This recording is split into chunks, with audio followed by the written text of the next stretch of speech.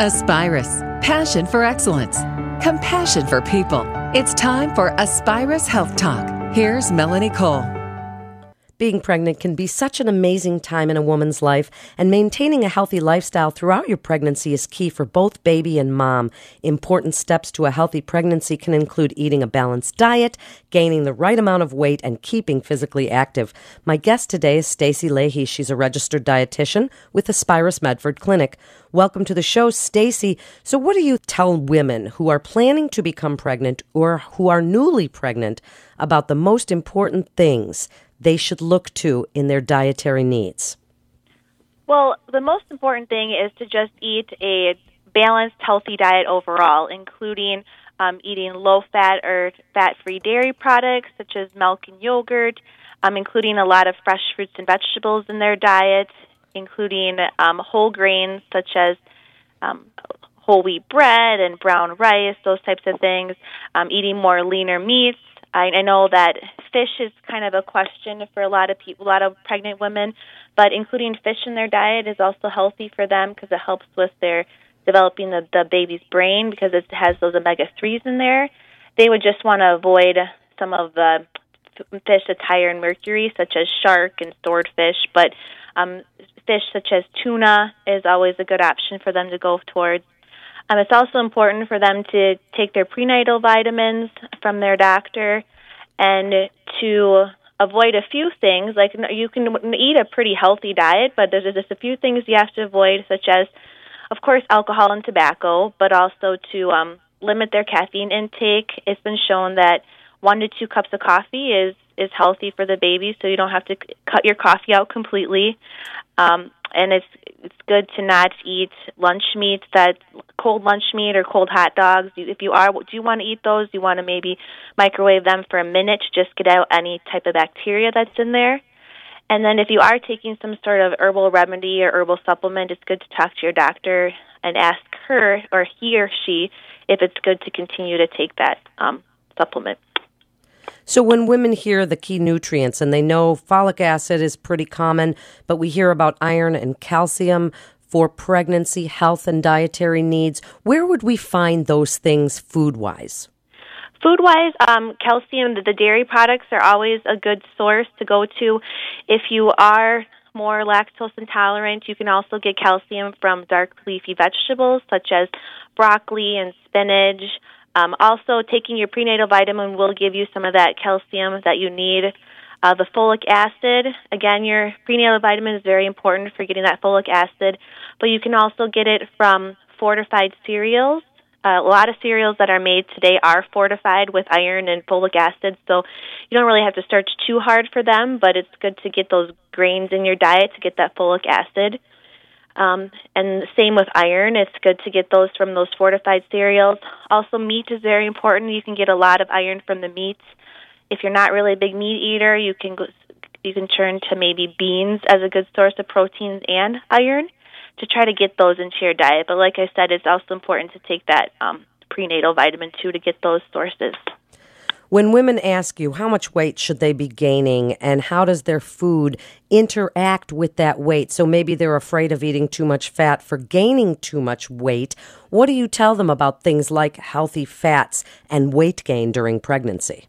As far as weight gain goes, if you are at a normal weight, like if you want to calculate your BMI, it would be between 18.9 and 24.9. You would gain about 25 to 35 pounds throughout your whole pregnancy. If you're more on the overweight or obese side, you would want to gain anywhere between like 10 to 20 pounds. And your doctor, when you are more obese, may recommend you not gaining any weight and just focusing on eating a healthy diet. And during the first trimester, you really don't gain a lot of weight because your baby's very small. But then during the second and third trimesters, when you really start gaining the weight, usually if you're a normal weight, it's about 4 pounds a month. So as far as gaining it healthily is to just maybe add some healthy snacks throughout the day.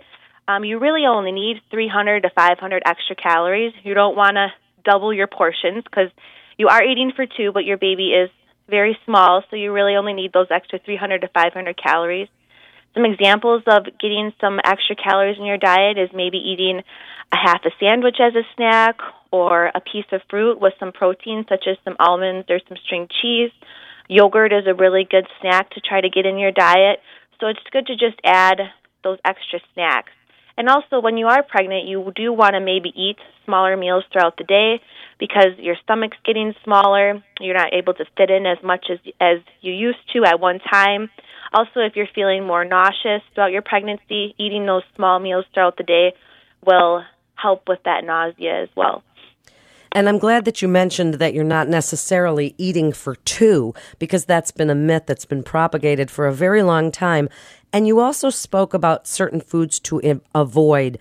Can you expand on that a little bit, Stacy? Like, sushi is pretty popular right now. Oh, and, sure. You did mention caffeine and alcohol, but are there anything else besides sushi and that sort of thing that you want to make sure that people realize that there is a little bit of a question about eating? Yeah. Like you said, you want to avoid like the raw fish because of the mercury in it, and also more of the raw foods are maybe higher in bacteria, which can lead to you developing a sickness, which can be detrimental to you and to your baby. So you want to make sure your food is cooked. Like, for instance, if you want to eat a steak, you want to make sure it's more well cooked.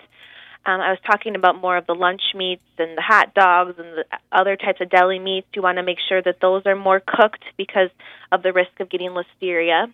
Also, you don't want to drink any type of unpasteurized milk or softer cheeses because those are potentially higher in bacteria.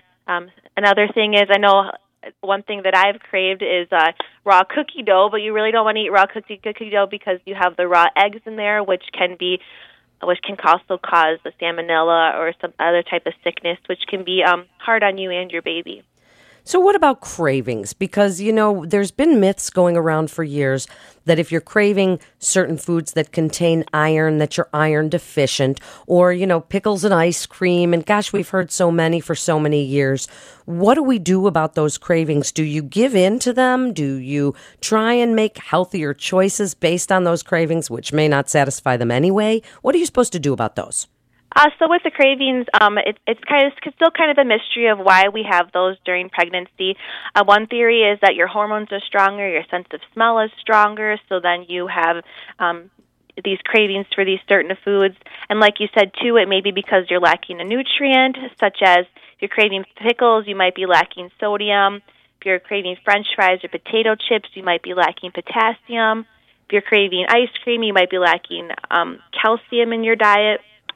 So one thing that you should do if you are craving these types of foods is to try to choose a healthier option. Like, for instance, if you're craving potato chips, to try to find maybe a lighter baked chip, or maybe you're just craving that salty, crunchy feeling, and so maybe you could try eating more of an air-popped popcorn, which would be healthier, higher in fiber. If you're craving ice cream, maybe try a low-fat yogurt just to try to satisfy that craving. But one thing that you can do to prevent cravings is to eat more of a balanced diet, like I was saying before. Because if you're eating more of a balanced diet and you're including all the food groups, you're likely not to have as many of these cravings because you're already getting all of these nutrients in your diet. And one thing to consider is if you are craving things that aren't food, such as dirt, clay, or ice, that is a condition called pica that some pregnant women run into. And that might be because you are iron deficient or zinc deficient, and then it's important to talk to your doctor because if you're eating those types of foods, you're at risk for lead poisoning and different sicknesses for your baby. So you want to make sure that you get that checked out right away. What great advice and such a good point. So can you wrap it up for us, Stacy, with your best advice that you tell women every single day that are newly pregnant and going through their pregnancies about eating a healthy diet, maintaining that optimal weight? So I always tell pregnant women to just eat healthy. Include those low-fat calcium products and dairy products in your diet. Include fresh fruits and vegetables. Try to get vegetables into your diet, into your lunch and supper meals. Eating more of the whole grains. Eating more of the leaner proteins. If you eat more of these healthier types of foods and try to stay away from more of the high-fat, high-sugar items, it will help to keep you healthy and also to help maintain your weight and not cause too much extra additional weight gain during pregnancy, because you do want to gain weight. You don't want to focus too much on your weight gain, but the more you gain during your pregnancy, the more you have to lose. So you just have to watch how much you're eating. And then also it's important to take that prenatal vitamin and avoid some of those other things that I was talking about, such as the raw meat, the raw fish, and and tobacco and alcohol, and too much caffeine in your diet. Thank you so much, Stacy, for being with us today. You're listening to Aspirus Health Talk, and for more information, you can go to aspirus.org. That's aspirus.org. This is Melanie Cole. Thanks so much for listening.